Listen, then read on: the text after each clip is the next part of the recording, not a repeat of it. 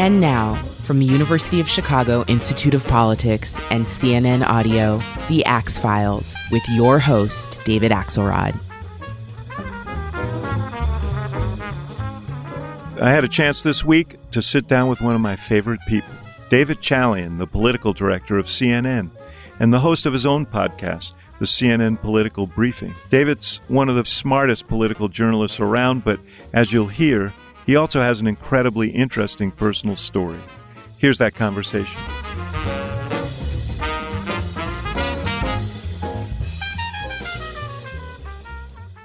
David Chalian, first of all, let me say happy birthday. Thanks. It's serendipity that I should be here with you on this auspicious day. I can't think of another way I'd like to celebrate my 49th birthday. That's a sad commentary. No, I'm happy to spend time with you. We're starting off lying to each other. Not true. No, but it's really great to see you. And, one of the great blessings of this show is that you end up learning about people who you thought you knew well. And, I didn't know a lot about your personal history. So let's start there. Okay. And your family, Armenian Jews. Yeah, which is an odd combination. Well, two sides of the family. My father, the Armenian side, grew up Catholic. He converted to Judaism to marry my mom.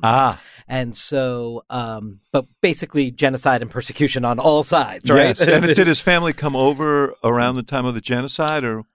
No, his family came over a little past that. But he and my mother both grew up in Brooklyn, and they were sort of on the streets of Brooklyn together in their middle school years. They didn't sort of fall in love until college years, but they were very good friends. And so my father, I was told this story about, he converted to Judaism to marry my mom because he knew how important it was to my mom's dad, yes, my grandfather, that happened. And again, they were childhood friends. So when my dad went to his father to say, hey, I'm going to convert to Judaism and do this to make things easier. My grandfather, who I didn't know, he died before I was born on my father's side, who really liked my mom, knew her as my dad's good friend, just had one line to say. And he said, as long as you know you're going to hell for it. And then that was it. Went to the wedding, attended. It was a totally accepted thing, but I guess needed to get that off his chest. I can assure you, my father, who passed away at age 43 when I was 11 years old, did not go to hell for it. Yeah. Yes. Yeah, I wanted to ask you about that. That's hard. I lost my dad when I was 19, but 11 years old is very young. Yeah. And I'm realizing now, David, in my age, that 43 is really young, too. Yes, just no celebrating my question 49th about birthday. it. It's just... And so I think about, I'm what on happened? borrowed time. He had a heart attack. He woke up one morning and just had a heart attack and Were you there died. when that happened? I was in my bedroom, my dad woke up, collapsed, and I didn't go into my parents' room. We had a neighbor across the street who worked on the first aid squad, was a volunteer member on the first aid squad, came over, tried to revive him. The ambulance came, took him, and then we just I stayed at the house with my sister and my grandmother who had come over and waited for my mom to come back from the hospital with the news that he didn't make it. So it was, devastating. I was 11. My sister was 14. My mom was 42. As I said, my dad was 43. And it was a life-altering event for our family. And you were close to your dad? Yeah, very. I mean, I think again now it's close to my dad. I was 11 years old. So super close. We were a close-knit family. Yes. But think about all that time that I could have been getting closer to him and didn't have that. No, like I said, I lost my dad at 19 and it was under tragic. Yes, he took his own life.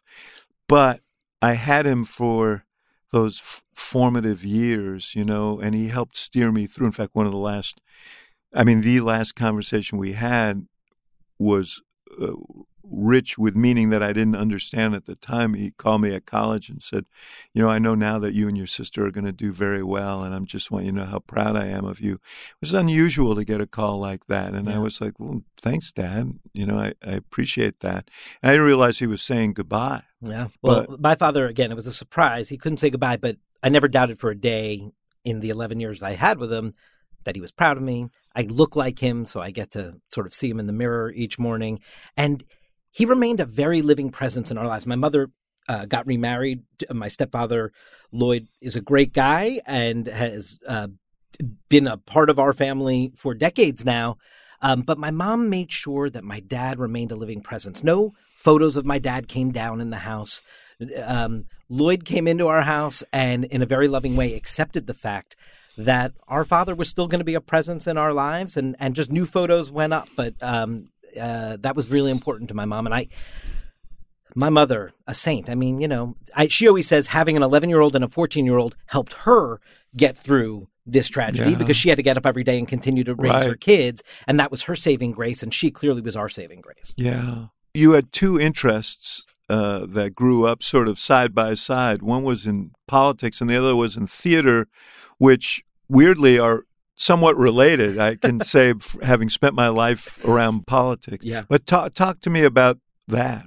So it's funny to hear you say that, David, because, of course, in your line of work throughout your whole career, you sort of have lived at this intersection of politics and performance and all of that. And as a journalist, I covered the theater of politics. Exactly. When I told people initially when I went to school at Northwestern University and when I initially got to school and double majored in theater and political science, people used to look at me like I had two heads. Like, how did those two things go together? And as you noted, nobody looks at me that way anymore. Right. The theater of politics, I think, is so present in our everyday that it doesn't seem as crazy. You are right. They were dual passions of mine. When I was in the first grade, my first grade teacher, Mary Lynch was her name, Miss Lynch. She challenged us to go home and learn the name of the President of the United States and the two presidents preceding him. Mm-hmm. And I went home and I opened up the World Book Encyclopedia in our house and went to memorized them all. Yeah, didn't you? I memorized. I knew you were going to in reverse chronological order. Yes, right. So yes. And I couldn't stop learning their names and who these men were. And I went into school the next day and I recited all of the presidents in reverse order, and I would tug on the janitor's leg and recite it. So my fascination with presidential politics was very early on, and I've always had a love of American history. But let me just say parenthetically, now that you're approaching your 50th year, you're going to find yourself reciting the presidents in reverse chronological order just to test your mental acuity. Exactly. And I'll have to actually add the ones after Jimmy Carter, who was president when I was in first grade, because I memorized it by rote back then, I'm sure. But anyway, this was a passion of yours. But how did the theater... And that was developing at the same time. I mean, school plays and what have you. I loved this notion of being on stage and performing and getting a response from the audience. And that was really the passion, the hobby that became the dominant force in my life. In middle school and high school, I was immersed in school theater projects, in community theater projects in the town in New Jersey that I grew up in. And I really thought I wanted to be a Broadway actor and that I wanted to pursue this in college and as a profession. And so I thought, well, I want to keep the politics thing and I'll study that, but I think I'm going to go into theater. And, I had this interesting podcast with Tom Hanks, who had a very troubled childhood. I mean, people think of him as sort of the all-American guy, but he really, he lived in 10 different places. His family was sort of dysfunctional and so on. And he said in theater, he found his community. And did you find community in theater? Without a doubt. And at each stage of my youth, where I saw how other communities were being formed around sports teams or around fraternities in college, where my community was the theater. And there's no doubt about it. It became It became the thing that formed my friends. It became the thing that formed my identity. And to this day, I mean, I obviously don't work in the theater, but I love very much going to the theater and being around people and friends and colleagues who do work in the theater. I think it's a fantastic community. Northwestern University has a wonderful theater program, and I'm sure that's what drew you there. You didn't leave, you left Northwestern, and you did go to try and pursue a career in theater at first. I did, and you are right. It was the theater program at Northwestern that drew me to that school. Somebody, when I was in 8th grade, said, Northwestern has one of the best theater programs in the country, but you get a broad-based liberal arts education. And I just set my sights on, like, that's where I want to go. Yeah. Best decision I ever made in my life. It's a Hands down. great university. Great university. And just... it's not the University of Chicago, but it's great. I knew you would say. But I do... it just sort of changed. It broadened my mind. It changed me intellectually. And it was... And I've, to this day, my very best friends in life are my college friends. And yes, I left to pursue acting knowing Did you do journalism there at all? So I didn't. And it's so funny because, of course... Medill is a great journalism school. World-renowned journalism school. When people hear I went to Northwestern and they know that I'm a journalist now, they assume I went to Medill. And no, I didn't. I mean, I read the Daily Northwestern, the newspaper there, and it was not a pursuit of mine at all. I was really focused on theater and, like I said, on my political science classes, but not the piece of journalism. And that came shortly after. So I did leave college, and I was doing like black box off Broadway stuff. First starting in Chicago. I lived in Chicago for a year after school and then moved to New York, did some commercial or what they call industrial work, like doing videos of like employee training videos or what have you that people get cast in. But none of this daily grind of like going to an audition, rejection, going to an audition, rejection. Yeah. I was like, plus I'm working temp jobs to, actually pay my rent and live my life. And so I was just like, there must be something more fulfilling than this as a day-to-day existence. Although you fell in with a noted figure in theater, Anna Devere Smith, who a playwright, a performer. People may remember her from The West Wing, where she played the national security advisor, but she's a really, really accomplished stage actor. Very much so. I mean, she basically created the genre of documentary style theater in one person shows, right? She's sort of the creator of that. And she had done work that I studied in my theater classes, Fires in the Mirror about the Jews and the blacks in Crown Heights, Brooklyn, or Twilight Los Angeles, her work about the LA riots after the Rodney King decision came down. And I was out of school 2 years at this point, David, and I saw in the New York Times that Anna Devere Smith was working on a new project all about Washington and the relationship between the press and the presidency. And I had written my poli-sci thesis in college on the relationship between the press and the presidency. And here's this woman who I had studied in my theater classes. And I was like, I would sweep floors to go work on this project. So you grabbed a broom and went on over? I was like, well, how am I going to find this and track it? And I didn't do anything about it. And 2 months later, after seeing that little preview in the New York Times, I got a call from one of my best friends from college. She said, I was just offered an internship at Arena Stage for this new Anna Devere Smith project, but I can't take it. I'm on my way out of the country. Wow. And I thought you'd be perfect for it. I was like, you've got to be kidding me. Is this the same? And I went to meet with Anna, and then I ended up working with Anna for 3 years on a whole host of projects. She was writing a book. I did some research. I did some producing. I helped her prepare for interviews for this play about the press and the presidency. She would interview people like you. She was interviewing all sort of the Clinton White House aides and journalists in Washington. Probably helped her later when she did The West Wing. Yeah, exactly. And she would bring these hour-long interviews back, and I would go through it and the transcript, and we'd figure out which pieces would work for the play. And, as we were working on that project, and I heard all of these journalists, national political journalists, sharing their stories with her while I was doing this play, and it just started resonating with me, being like, wow, maybe that is something I can do. It's an interesting parable because if there are younger people listening to this podcast, it's like you can make a 30-year plan for life, but it's never going to work out exactly as you think, and better to follow those leads and passions if you can. I mean, you had to make a living. I don't know when in that sequence of events that you played Superman in a local TV ad. I read somewhere that you did that. That was in my first year out of college. Where I don't know where you read that. I don't know that was ever in the public domain. But it is now. I did have to put on a Superman costume for one of those. We're still seeking photos of this. We thought. I can assure you there are none. But then you went over to New York One. Yeah. Which is a local cable station in New York City. They do a lot of politics, covered City Hall intensively. Mm-hmm. Mayor at the time was Rudy Giuliani. Yeah, it was his final year of his mayoralty that I started there. And I was attached to the political unit because of my interest in politics.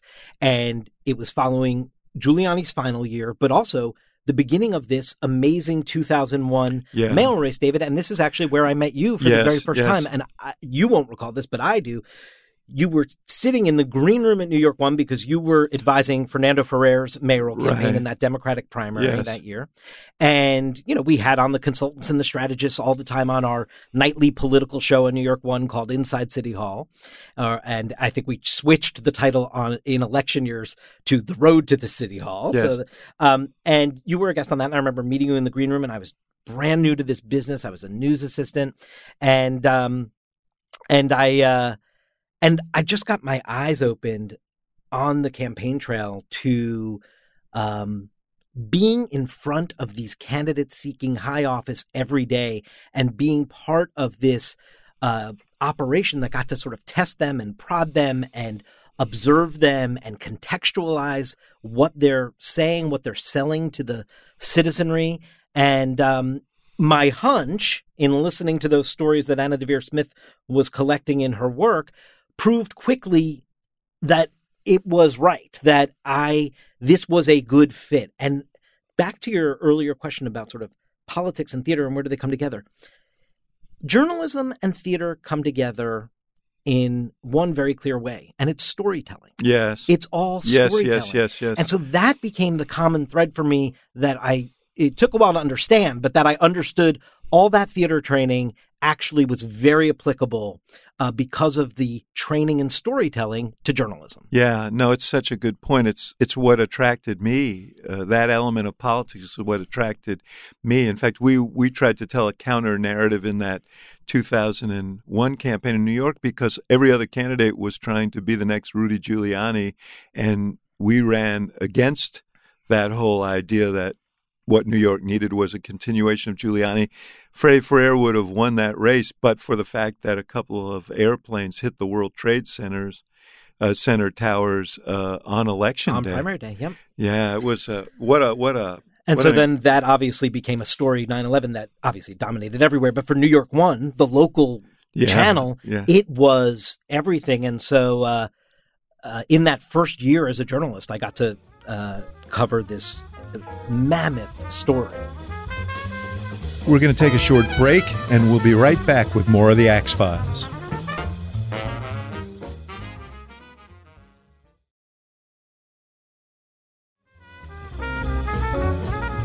And now, back to the show.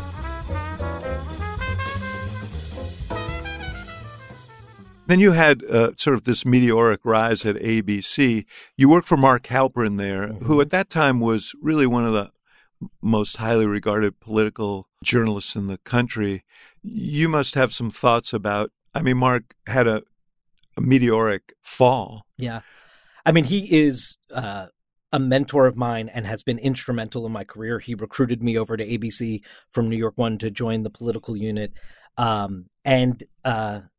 It's obviously very hard to sort of square your personal feelings for someone when you then see them dealing with this onslaught of allegations that sexual assault, harassment. Yeah, and so he on. was like a high-profile Me Too Yeah. sort of story shortly after Harvey Weinstein. I think it was. He was one of those after. pictures on the screen, and that was devastating because of what high regard I held him in. And then you have to sort of sort out how do you have love for someone who has done something wrong, and that takes some time to sort through. Yeah.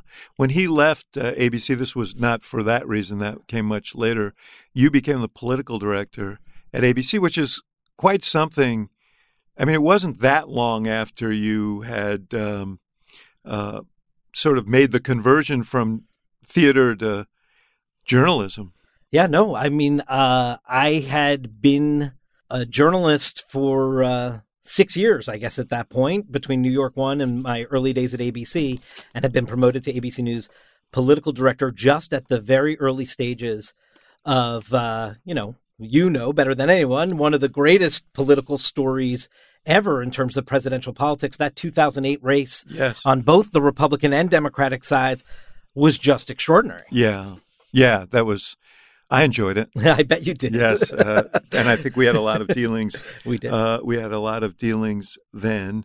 You traveled to Alaska and produced the first television interview with Sarah Palin when she was appointed named McCain's running mate. Yeah, so before the now infamous Katie Couric interview with Sarah Palin, Charlie Gibson got the first network interview with Sarah Palin. Which was also pretty revealing. It was very revealing, and I will tell you, that experience was incredible. I'd never been to Alaska, so that also was incredible. But we spent 2 days with Governor Palin, and this was a week after her acceptance speech at the convention. So she was brand new to this. And riding pretty high. And running pretty hot, no doubt. And we did the first day of interviews up in Fairbanks. Her son was being deployed to Iraq, I believe, and she was there for the departure ceremony. And then Charlie sat with her, and which, by the way, is pretty smart political stagecraft to have you guys come up for that. Yeah, no doubt. And so Charlie sat with her, and this is where, if you remember, Charlie Gibson had sort of asked her about her thoughts on the Bush doctrine, and her answer. I just remember. I'm sitting there as one of the producers off camera taking notes so we can identify what are the newsiest bits of the interview. And I looked down at my notebook and I had written almost nothing down. Like I couldn't find what her actual answer was to her thoughts on that. And I thought, well, that's intriguing. I wonder if she's nervous or is she, or is she revealing something to us here that maybe she's not ready for this job that John McCain has asked her to do? And then I think, that answer became clear to the country as the campaign went on. The next day, I will tell you, the second day of interviews, we went to her house in Wasilla. And this is when I realized she was going to hook into and capture the imagination of a big swath of Americans. Yes. This is such a silly little thing that stuck in my head, but it's a suburban home, a nice suburban home. And we were walking in through the garage into the laundry room, and all of her and her family's credentials from the Republican convention the week before, the lanyards that we all wear around our neck to get on the floor of the convention, they're like hanging on the coat hook in the laundry room, which is where I hang my credentials, like on a coat hook in my apartment or in my house at the time. And so in that moment, I thought, if I had walked into the Obama house, the McCain house, or the Biden house, would those be hanging on a coat hook, or will someone have already sort of like such put those away somewhere? And it was just this moment where it was like, and then she was calling after the kids. We sat down for the interview. She wanted to see the shot. She said, because we were shooting her and you could see her kitchen beyond her, even though she was in the living room. She wanted to make sure the dirty dishes that weren't washed yet were out of the frame of the shot. And in that moment, I was just like, oh, she is identifiable to so many people. I could see her really having some traction on the trail. Yeah, it was a whole hockey mom thing. You were so right in ways that you probably didn't even imagine. If you trace sort of the kind of foundation of Trumpism, you saw it in the crowds that she attracted in that campaign. I mean, there was something, that there was a foreshadowing there that, and what she began, she was disdained at the time by other, more refined Republicans. Her wing of the party, whether she's propelled by it or not, she's running for Congress now. Her wing of the party is the dominant wing of the Republican Party. Without a doubt. And just to use the example you're citing of the sort of foundations of Trumpism, I think there's no doubt about that. I mean, I think we saw it, all at the same time. Do you remember this was when the House Republicans failed to pass TARP? Because, yes. Which was the bill to save Wall Street after the housing collapse, the mortgage collapse in 2008. And it was a Republican president, right? And a Republican Treasury Secretary. And I remember it well. And yet the Republicans divided amongst themselves. Between the corporate Republicans and the populist and down the bill. And that to me was like and then Palin was right in that moment. And then, of course, with Obama's ascendancy to the presidency and the Tea Party came shortly thereafter, this all grew into Trumpism. But to your point about the 2008 campaign, remember that moment with John McCain? Yes. When that woman, I think he was in Minnesota. Yeah, yes. Exactly. And she was claiming that Obama was a Muslim, and falsely, obviously. And McCain, in that moment, did something the Republican Party hasn't done with Trumpism overall, which is to say no. It was his finest moment, and it was his most McCain moment in that campaign. And he got booed for doing it when he defended Obama. Which piece of the party was ascendant in that moment. Yeah. You went to PBS for a couple of years, which was directing amazing. Their political coverage. And then you left and you went to Yahoo News, which was going to make a big play at that time. But in a very, very kind of illustrious career, this was your trial. Yeah. This was your moment. I assume you thought you were not on a hot mic. And you made a comment, just if you don't mind, and it's a bad thing to ask someone on their birthday, but that's okay. No, I was fired from Yahoo for making a comment that was caught on a hot mic on what was the first canceled night of the Republican convention in Tampa, due to a storm in Tampa in 2012. What I did was I talked, and this was such an important lesson to learn in life. I wouldn't want to have to learn it this way and be publicly humiliated, but when you talk crassly about political optics, as you would maybe off the record at a bar, and again, I was on a hot mic. This was not intended for air, but I was talking in pure crass political optics terms, and that just got construed when it got out there as something other than that I was making it was a comment that essentially the Romneys want to go on with their party despite the fact that dead black people were floating in hurricane. I forget which hurricane it was in Louisiana. Right. I don't. I mean, we don't have to. No. I was just because of a whole series of events. I was actually referring. I didn't believe I said the Romneys by name. I was referring Republicans wouldn't want to hold their party while this is happening, that the campaign and what have you.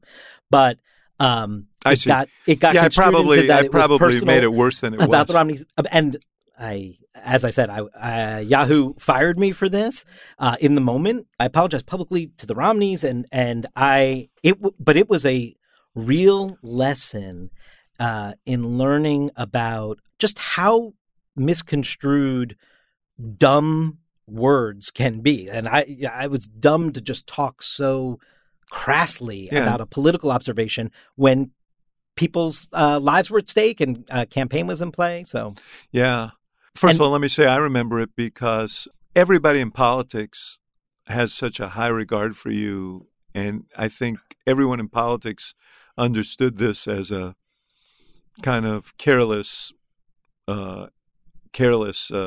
episode, but I think uniformly everyone felt terrible about it, but no more than you, I'm sure.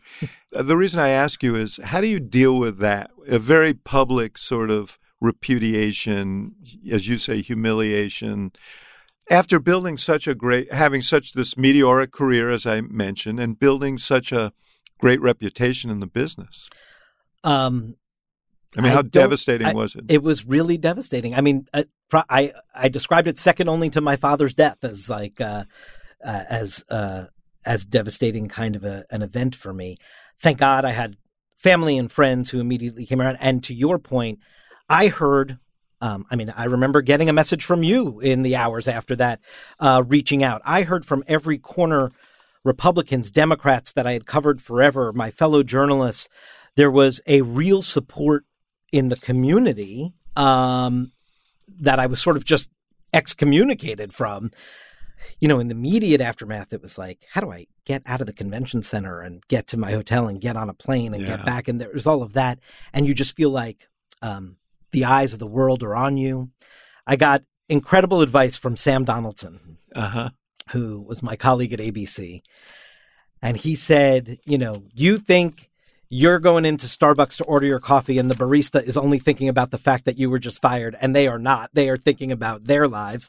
And it'll just take a little time to realize that. And I think that was true. I think it created this momentary maelstrom. And the only way I was able to sort of push through it was a belief that what you said is true, that I had built up enough of a reputation as a solid, well-respected political journalist that reputation would survive this moment. I didn't know that, though. I didn't trust that. But that is indeed what ended up happening, again, with a lot of love and support from family and friends. Yeah. Every single one of us, I mean, maybe some of these stories aren't as public, but, life is not a straight line. No. But some of these lessons are really painful. So you went to Politico and then for a couple of years, and then you wound up here at CNN. And I don't want to go through the whole history of, we can talk about elections. You and I could burn a lot of time talking about it. We have over the years. Yes. But I want to talk about 2016. And,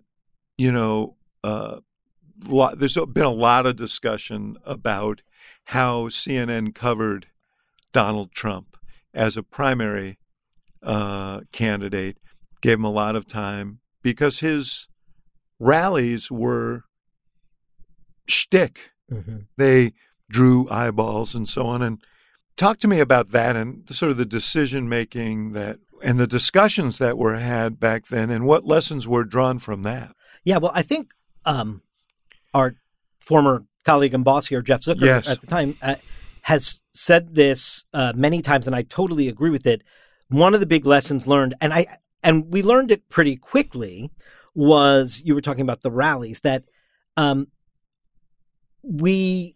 after that first summer, that Trump phenomenon was happening in the summer of 2015, and we were trying to figure out what it was, and it was this draw, and it was almost nothing. We hadn't seen anything sort of in American politics quite like what was happening, that we would take his full rallies. And by September or October of that year, long before the voters in the Republican nomination contest started voting, we stopped doing that. And I think that, as Jeff said at the time, was an important lesson to learn, to not just take sort of unedited the full Trump rally. One of the things that made it, I mean, Jeff was looking at it as a television guy, and it was interesting television. One of the things that made it interesting was Trump would say things that no other politician had the temerity to say, and that turned out to be kind of essential to his appeal, that his willingness to basically give the big middle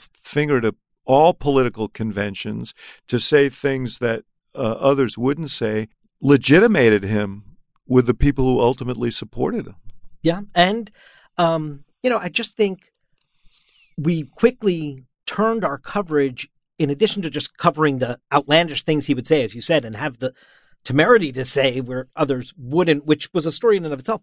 But then that did quickly turn to, so why is this appealing for a significant swath of the Republican electorate? Because he was gaining a ton of traction, and he was clearly on the rise. I mean, by the time we hit December of 2015 and he's doing the Muslim ban proposal already, he's like a front runner in the race. Right. And so then it was sort of like really trying to report out with voters what about this was appealing. And I think that became a critical mission in our reporting to sort of, there was one conversation happening about Donald Trump in the Acela corridor, and there was a whole other conversation happening out in the country, and it became our mission to make sure we got that. Yeah, which is a common affliction. Gary Hart back in 1987 told me something that I will never forget, and it was probably the wisest thing anyone's ever told me about sort of politics in our country. He said, just remember, Washington's always the last to get the news. And it was so smart,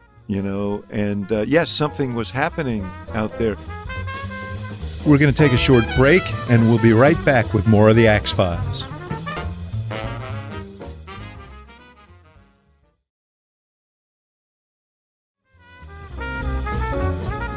And now, back to the show.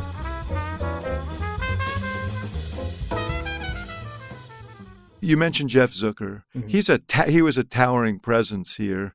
He was the one, he probably brought you over here, and he brought me here as well. And that's true of many of the people who worked here. He left, as you know, under not optimal circumstances suddenly and so on.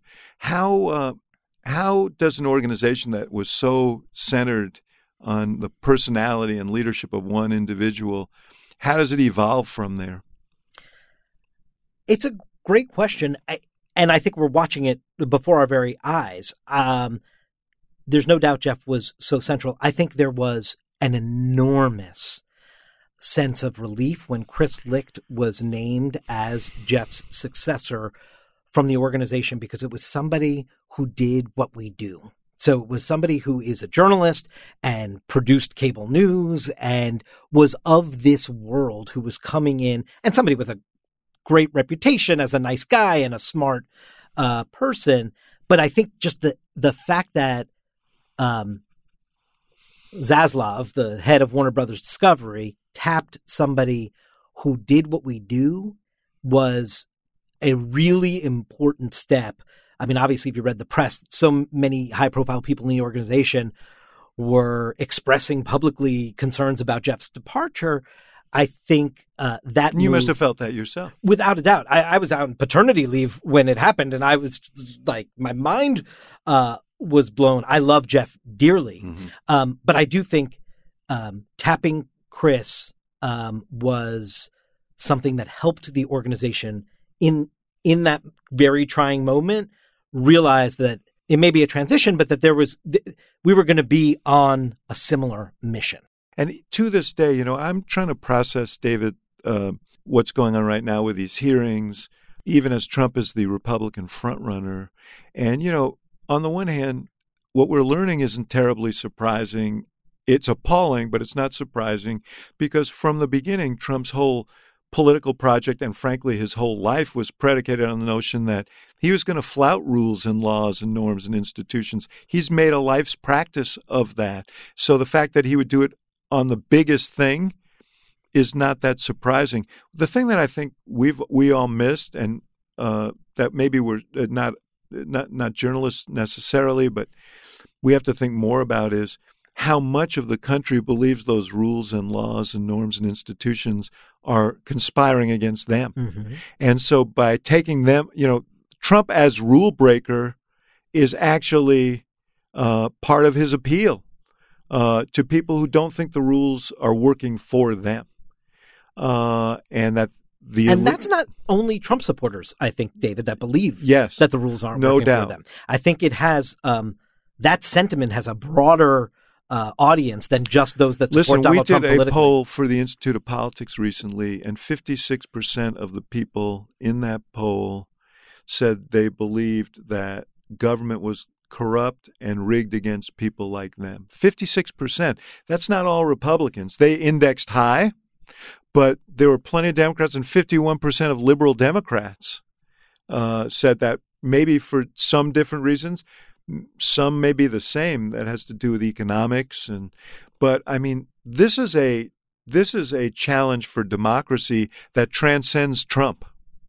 If large numbers of people feel that this project isn't working for them, And I think, we'd be wise to take that lesson from all of this and not just focus on what one man did to exploit and, exacerbate. Mm-hmm. I think I don't know where it is right now, but one of our polls earlier this year, a majority of Americans believed that election officials might change the outcome of an election because of their partisan interests. That's... Well, they have a pretty good example of that. They do, but I'm just saying it is widespread. No, the in that sentiment in that that, this is maybe not a totally secure democracy. In that same poll, we asked not about the last election, but it was an agree-disagree statement, and it was, I believe our elections are generally, administered fairly and counted accurately. And a majority agreed, but only 33% of Republicans agree with that. So that wasn't just about the last election. It was a general statement about elections. And that is a Trump effect. There's no doubt about it. And it may be his greatest negative legacy is to cast doubt on the integrity of the electoral system, which is so fundamental to a democracy. The other thing he casted doubt on, David, was CNN. I think he had obvious antipathy to Jeff Zucker, who was at NBC and was the guy who bought and helped develop The Apprentice that made Trump the political force that he became. But I think some of it had to do with CNN itself and CNN's positioning in the world. He told Leslie Stahl that he attacked the media because he didn't want people to believe what they were saying. And a lot of people believed, and many still do, but CNN had a broad swath. It wasn't just of the left and I think he saw that as threatening. And he made it his project to partisanize. Without a doubt. He, and by the way, I don't think I assume you'll agree with me on this.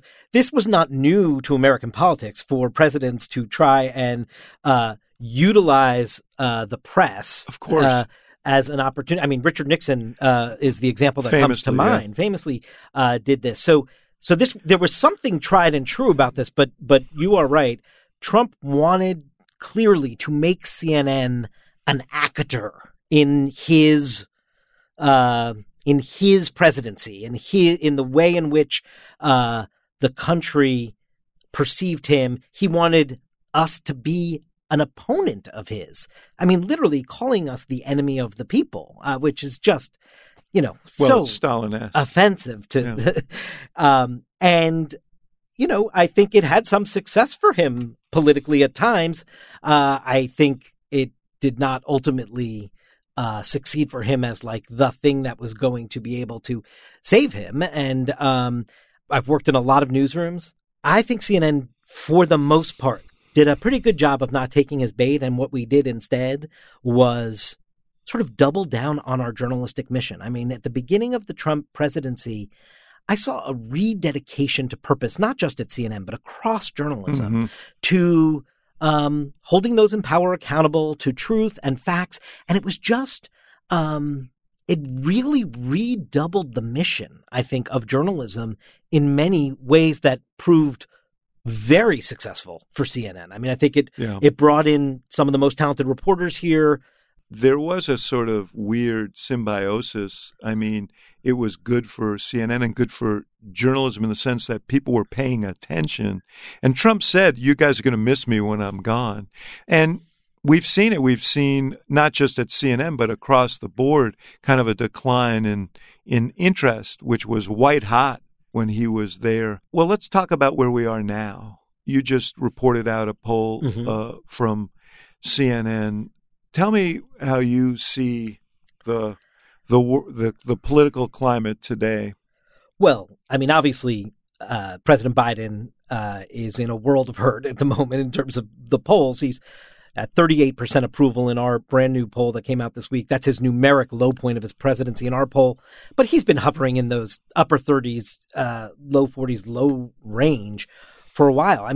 Numerically, it actually puts him at the very bottom of the heap of all his modern day predecessors at this point in their presidency, including Donald Trump, who was a point higher around this time, 39%.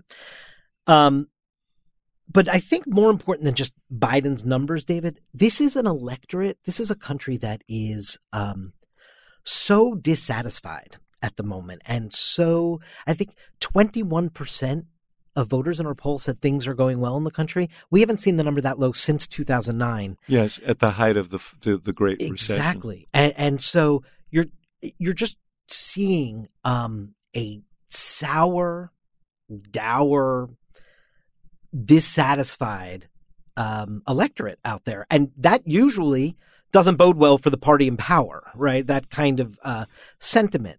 What is interesting, and I think, you and I have studied midterm elections and the correlation between a president's approval and his party's performance in the midterm elections.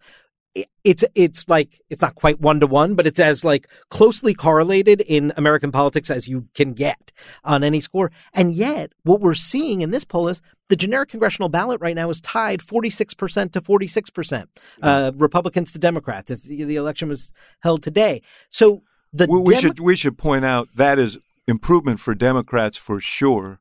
And we can talk about why in a second.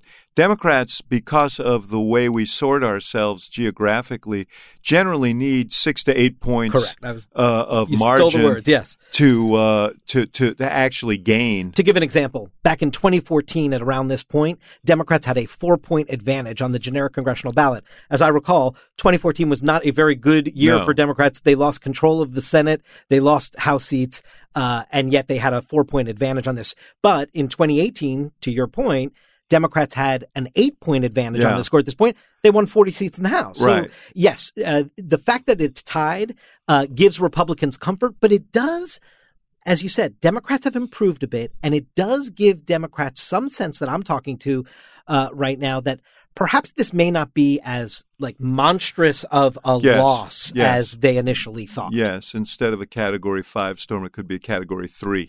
There you go. Yes, but that Category 3 has implications. It could mean that Democrats hang on to the U.S. Senate, for example, and Trump is he's actually potentially helping in that project by enlisting candidates for Senate, for governor, in some cases for the House, who have the wherewithal to win primaries, but may be the less effective general election candidate. Pennsylvania, a case in point where he pushed Dr. Oz across the finish line, but Dr. Oz is deeply unpopular in that state.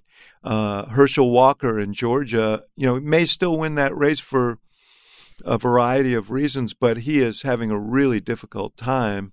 And Warnock, the Democratic incumbent there, Reverend Warnock, is running far ahead of Stacey Abrams, who is running for governor against Brian Kemp.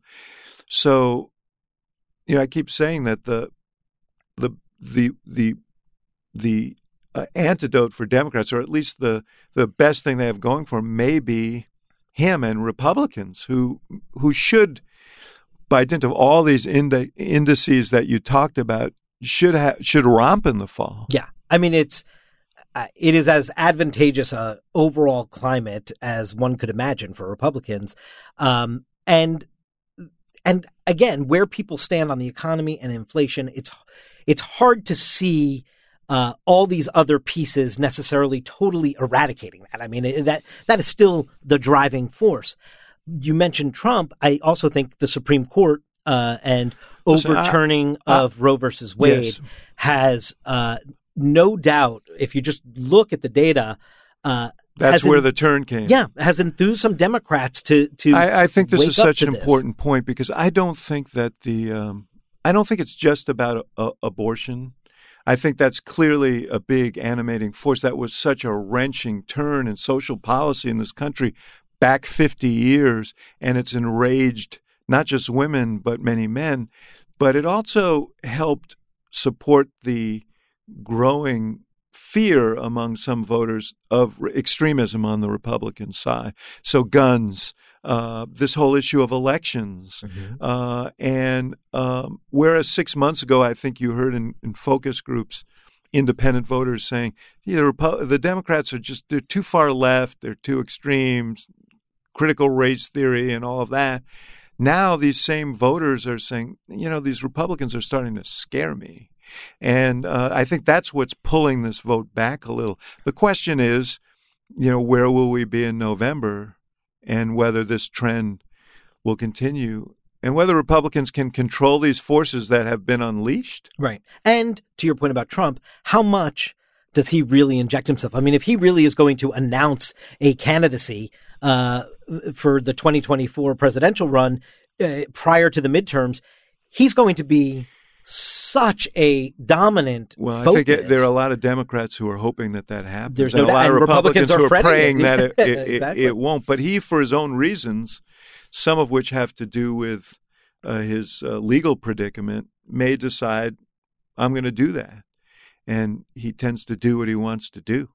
The other thing I'll just say about him in these January 6 hearings, there's so much conversation going on right now that he is taking on water, that there's some damage being done within Republican ranks of Donald Trump. And I think there's some evidence to support that. But I feel like the other piece of that is missing is that may actually ultimately help Donald Trump. Because what does it mean if he takes on water with Republicans? That he can't clear a field, that more Republicans are jumping in. And he benefits from a larger field because they have a winner-take-all primary system over there. The way that Republicans do the nomination process. So if there's a crowded field, it'll be like 2015 and 16 all over again. He'll only need 25 or 30% of the vote in a given primary to win all the delegates. Exactly. So it's this perverse, like he might be doing there might be some damage done, and he's taking on water with Republicans, and that may ultimately help him.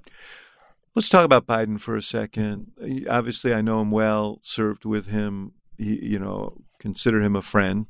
But he obviously, as you say, for the last year has been, on a kind of downward skiing. And some of it has to do with issues that are frankly global in nature, inflation, supply chain issues, energy prices that whoever's in charge is going to get blamed for. That's the job, no right? No matter what. Yeah. Some of it has to do with age. And that's a harder thing those things may resolve themselves. And it has to do with how he presents himself. I'm asking you as the theater guy, how much of that is holding him down? How much of that is creating doubt? It's a good question, David. I don't know that I've seen a ton of data to support that is. And I haven't been witness to enough focus groups where that's been the Times main poll. question. When people were asked whether they wanted him to run, 64% said no. And of that group, when they were asked why? 33%, the top number was age. Yeah, that's the only sort of piece I've seen that supports the theory. So I'd want to see more and hear from voters more. It's not like he wasn't old on the campaign trail in 2020, right? And it didn't prevent him, but because of COVID, he wasn't out as much. And so perhaps Americans didn't get to see him as much and make this perception. I think that, as you know, as you approach 50, the arrow only goes in one direction. That is true. Yes. I do think it's something that he and his team are going to have to address more if indeed he does choose to run. And it's not just about putting out a doctor's report, right? I think he needs to address this issue head on. He's the one that said to the country, he's here to pass the torch to the next generation. We'll see. Presidents can recover. We were at 38% with Barack Obama in August of 2000, at least in some polls, August of 2011. Mm-hmm. Nate Silver wrote a piece on the cover of the New York Times Magazine in November of 2011 saying, "Is Obama toast?" And he ended up winning a pretty healthy electoral landslide. So that can change, but this factor is one that Biden's going to have to consider. We could talk about what would happen if he didn't run, but I want to reserve some time to talk about one other thing. you're a gay man. Mm-hmm. You're married. I am. You have two adorable Thanks. children. Talk to me about that journey, that part of your life. It was. I mean, not just the kids, but just as a young man. Yeah. How I came out very late in life, so it was something that. Why? I guess because I was trying desperately not to have to admit to myself that I am not fitting the image that I think I had or my family had or my friends had for me in my life. That's painful. Yeah, no doubt. And must have been lonely. It was. And yet I had a fantastic childhood and like very happy and very surrounded by love and support. And it was not, the pain was lonely. But it wasn't something I wallowed in. It wasn't something that, diminished my ability to love life, which I always have. It was diminishing my ability to live my life to the fullest. And when that became untenable for me, and when was I mean, this was in my late 30s. Mm-hmm. So, and it's so, when I think about it now, it's like, I came from the most supportive environment of this. Nobody in my family or friend circle would have been at all upset, or it wouldn't have rocked their world in a way. But I couldn't get there. I just couldn't get there. So it was a. So I guess do you think if David Chalian were born today, yeah. Do you think you would have less have had less of a struggle? I was struck by the fact that the House overwhelmingly this week voted to codify gay marriage and to do away with the Defense of Marriage Act, which was passed in the 90s, that was really hostile to gay marriage. And there were 47 Republicans who voted for it. Are we in a time where some in leadership, like yes. Elise Stefanik? Yeah. Are we at a time where young people will feel less conflicted? I think so. I mean, the one thing I recall just covering this issue as a journalist, I had never seen public opinion move. I couldn't agree more. As fast on this issue. And I'll tell you a story. I was at an off-the-record lunch in 2009. I believe you may have been there, but I was seated next to Robert Gibbs, and it was like ABC's political Washington team and the White House team. And I was sitting next to your friend and colleague, Robert Gibbs, and I turned to him and I said, I'm going to make you a bet right now. I'm going to bet you that Barack Obama runs as a pro-gay marriage presidential candidate for re-election in 2012. And he turned to me in the winter of 2009 and said, not a chance. Yeah. It's funny. I'll tell you a story. In 2011, when we were meeting to discuss the campaign, he said, sometime during this campaign, someone's going to ask me a direct question about gay marriage, and I'm telling all you guys how I'm going to answer, and you better figure out how you're going to deal with it. So, this was always a having troubling Joe Biden issue go for on him. Meet the Press was not one of the options. No, but he was. So that was long before Joe Biden went on Meet the Press. Yeah. But he struggled with this because I can tell you way back to when he was running for the Senate, he was struggling with this because he had gay friends and gay neighbors, and this was not, he was not fearful about gay marriage. Let me ask you, just in closing, a couple of things about that. You are happily married now, mm-hmm. and for as almost I mentioned, 5 years. which is great. What did you think when you read Clarence Thomas's opinion in the Dobbs Act, Dobbs decision on abortion, in which he said, now we ought to take a look at gay marriage, we ought to take a look at contraception, and so on. I mean, is there any? I know this is going to be so hard for people listening to this to believe, or they'll think I'm dead inside. I don't know. I can read, I read Clarence Thomas's concurrence, as part of my job. It doesn't go through some filter of, what does that mean for me and my life? And I'm one of those journalists, David. I don't vote. Okay, not because I don't think you can be a journalist and vote. I think you can do both things. For me personally, and this came from people like Charlie Gibson and others that I worked with at ABC, I got to participate in a different way. I got to poke and prod and be in Iowa and be in New Hampshire and ask questions and test the thesis of politicians and what have you. And it felt like I didn't have to go in then and make a choice between these people I cover. Right. So you have the ability to separate that. It's this thing. It's like, so I see that, and I don't go to the place in my mind of like, oh, wait, I'm a man married to a man. And now a member of the United States Supreme Court is saying that, it didn't filter through to me in that way. Do you have any fear or concern that somehow we'll go backwards on this issue?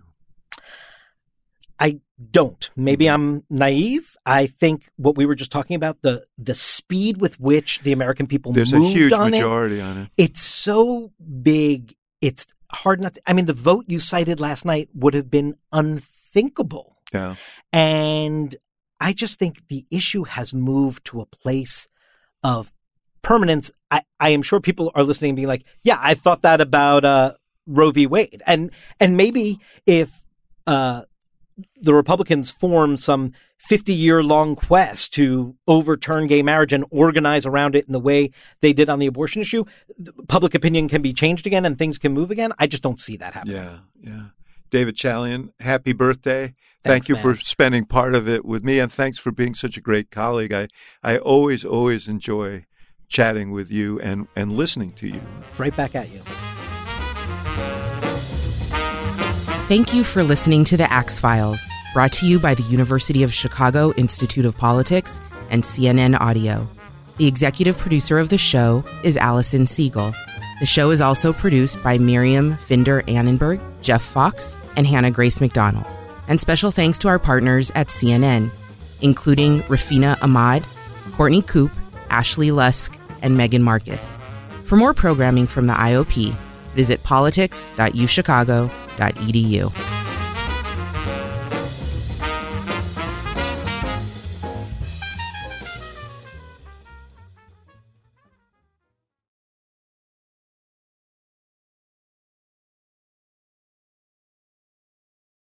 Quality sleep is essential, and that's why the Sleep Number Smart Bed is designed for your ever-evolving sleep needs. So you can choose what's right for you whenever you like. Need a bed that's firmer or softer on either side? Helps you sleep at a comfortable temperature. Quiets their snores. Sleep Number does that. Sleep better together. J.D. Power ranks Sleep Number #1 in customer satisfaction with mattresses purchased in-store. And now, save 50% on Sleep Number limited edition smart beds for a limited time. For J.D. Power 2023 award information, visit jdpower.com/awards. Only at Sleep Number stores or sleepnumber.com.